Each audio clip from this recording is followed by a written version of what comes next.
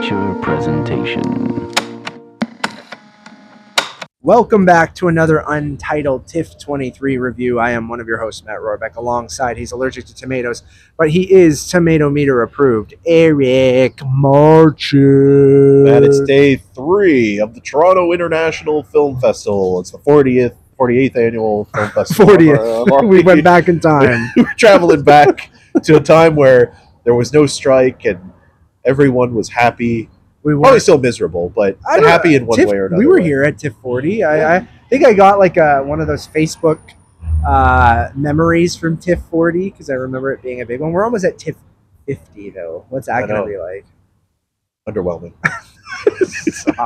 Today we are reviewing Chloe Robichaud's Days of Happiness, which just had its premiere at this year's Toronto International Film Festival. Chloe Robichaud's Sarah Prefers to Run, I have a soft spot for. Was in 2014, 13? Yeah, I'm just going to look that up now because I remember it being one of my surprises of that festival. 2013, and that was a big year for me. That's when I met my wife at TIFF, and that was the year that I worked at Tribute. I might have even interviewed both Chloe and Sophie, but I don't remember because Sophie Desmarais. Yeah. But because my brain is mush. But yes. Eric, how are you? Well, Matt, you perfectly said it. I'm mush right now, Matt. This is the earliest Eric and I have felt like total garbage. We've been saying this in the last couple of reviews, but we came down with a cold or a flu or something. I'm feeling okay right now. But I am feeling it.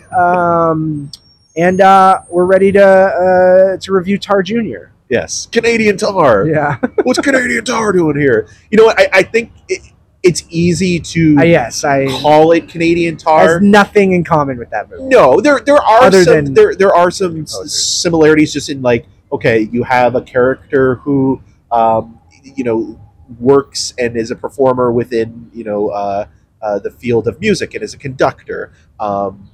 She is a lesbian. She is also someone I guess there is more in common. Is dealing with her own insecurities in some way or another as we watch this movie. And then there's also an aspect of it where I don't want to ruin anything, but Mahler is used in a way that's very similar to Tar in terms of an important plot point. So there are those elements there, and I think just that's a very surface level thing. You can call it the Quebecois Tar, Canadian Tar, what have you. But it's more, I think the most rewarding aspect of this film is the relationship between Sophie Desmarais' character and Emma, who is trying to untangle herself from her dominating and domineering patriarch, Patrick, who's also her manager. And that stuff for me is the strongest because you have this man played by Sylvain Marcel who, should not be her manager. That's like basically like, a family member being a shrink. He should know better.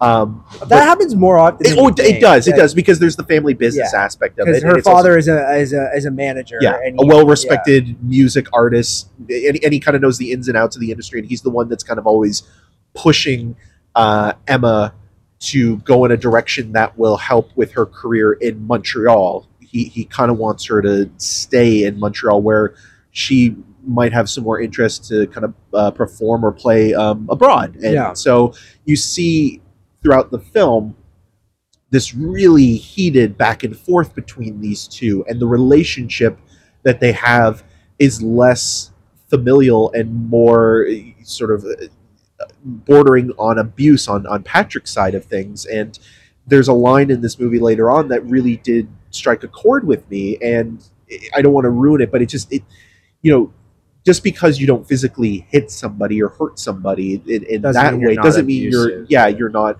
hurting them in other ways. Or the idea that we see in this movie, there's a scene where Emma finds out that her grandfather passed away and she wasn't told about it, and just like that information is something that you tell somebody, and when they go, well, I didn't think you were interested, and it's that controlling nature that is kind of the driving force of the entire movie. I liked the movie. I don't know if I love it. I think again, I can't compare it to Sarah Prefers to Run because that was 10 years ago. I know it's from the same filmmaker and the same star, but like I really love that movie. Where this, there was something missing for me, and I can't really even place my finger on it. There's so many pigeons around us as we record. Um, I'm just gonna delay for a second. I don't know what they're all doing. We go check out our review of Boy and the Heron. A lot of bird content in that. Yeah. What was I saying about the relationship? But I did. I do find that anyone who has that sort of combative, controlling style relationship with their parents, which I know a lot of people do, I think we'll find something in this movie that strikes a chord. Like I don't like, my parents aren't like that at all, so Right. it maybe didn't connect with me on that level, but I can still sympathize with the lead and know what she's going through. I think some of the stuff with her relationship with this young woman, A cellist who's a part yeah. of the company that she's working with. Yeah, it didn't fully work for me. I kept going back to it, and I didn't really feel like that was necessary to add that angle to it. But I know we're trying to kind of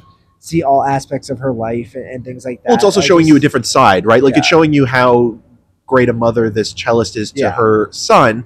But I think also, and maybe there's, you can look at it in a different way, and people probably will interpret it in different ways. But I was almost on Emma's side the whole time, because the thing that's frustrating about the cellist is that it's partly a cultural background thing, Yeah. because she's Middle Eastern, is that she hasn't really come out to Yeah. her parents, and she's afraid of being And she's in the midst exiled, of being separated, separating from her partner, Yeah. and he's a man, and so, like, and she doesn't want to lose her son. Yeah. So it's complicated there, and I get that, like, Emma wants something now to maybe escape from that other side of her life that is completely the opposite, where she finds compassion and companionship in, this woman and her son, and is something good.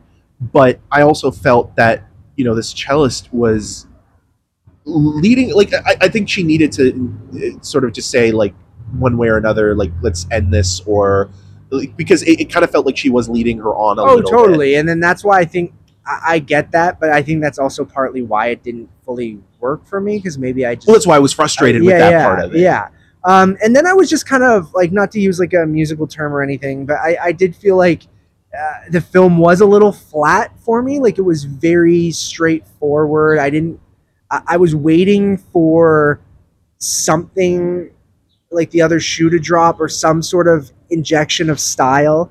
And then finally, I know it's something we sort of disagree on, but like, there is a moment in the last act of the movie, without giving anything away, where I finally felt some life in the movie. Like, yes, I think the father-daughter relationship does carry the movie, and it is good at times, but I just felt like it was sort of repetitive, or it took a long time to kind of go, what are you trying to say here? And then finally, in this last act, in this last performance, I got an injection of style.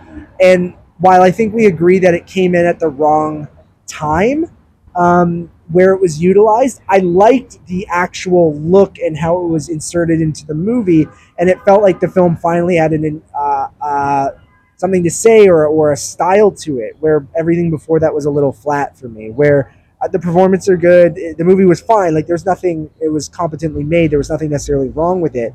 But when I saw how Chloe Robichaux waited until that last act to inject that stuff, I just go, I wish I saw that earlier or more throughout the movie. Just personally, like, I liked what she did there. I just felt like it came in at the wrong time. And then after thinking about it and talking with you, I go, okay, well, maybe that's intentional, because the character waits that long to kind of it adds address to the these climax things. of it all. And they're kind of sometimes with trauma and stuff like that, you bottle it away and you hold on to it for so long, and then it finally comes out, right? And whether it's not necessarily you remembering, but it's you kind of finally addressing it all. And that's maybe what the movie's doing, where the character is keeping this all in, and then finally lets it out at the end, so you're not seeing it in that way until that last act. But there's no hint, though, of that visual flair beforehand.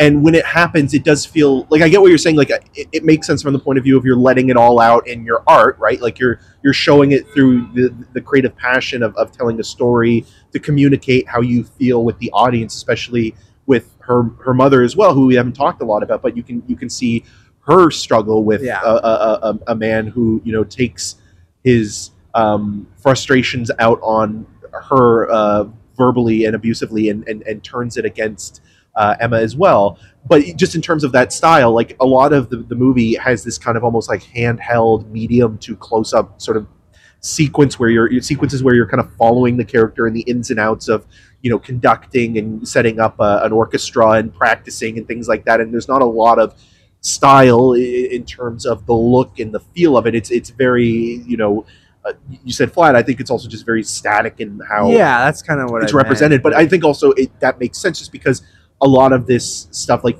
where you find the most style or visually appealing aspect, isn't even in the visual medium of music. It's in the music itself, right? You know, those are the things. And so it's externalizing her feelings in that last act. It just feels weird to see a movie that was so restrained do something that's kind of, I don't want to say amateurish, but it does feel like it is a different movie, the way that it implements this sequence. I liked the sequence though. Like, but I also really get that too, because I think you get a fuller experience of what that relationship was. Yeah, and I don't even necessarily mean from like the spoon feeding of like, well, this is why she feels this way or anything like that. I just felt like I sat there kind of going, okay. And then finally some light, like it gave some life to the movie that I was waiting for. It wasn't necessarily even what it was about.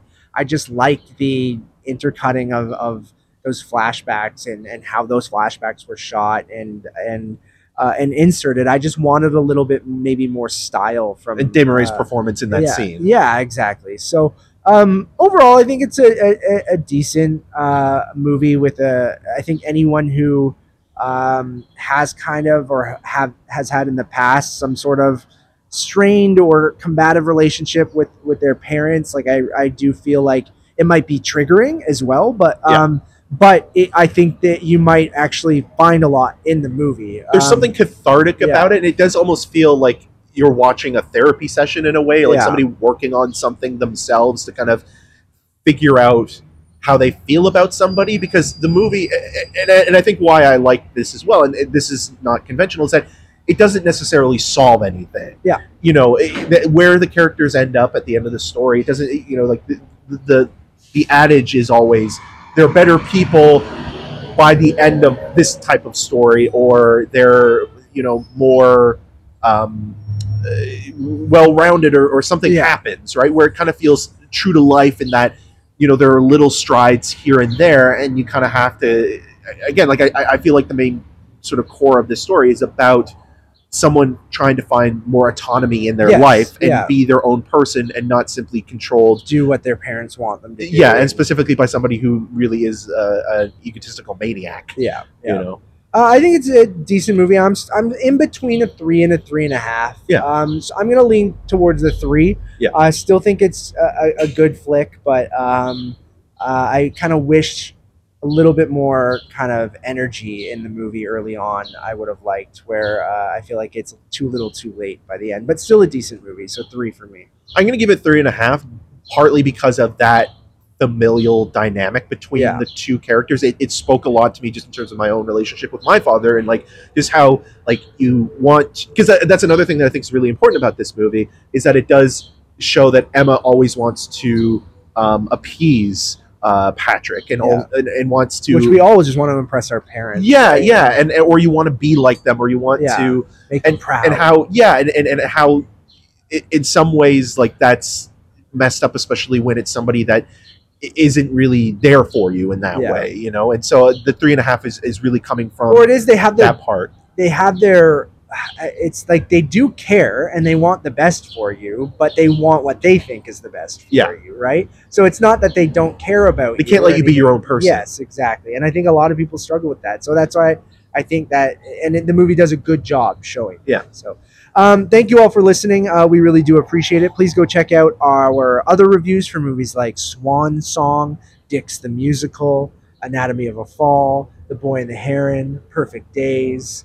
I think that's everything we reviewed so far. So all of that should be up for you guys to listen to right now. And we'll have more for Lee, for the Zone of Interest. There'll be more and more and more and more and more over the next little while. So you're already in We're the right giving you spot. everything we got. Because I'm about to pass out. You can follow me on all those social medias at Matt Rohrbeck and Untitled over on Letterboxd, Untitled_movies. And you can follow me on all the socials at EM6211. Until next time. If Mark Strong appeared in this movie with his wig, would you have given it 3.5 or 4? I think I would have given it 2. To pay.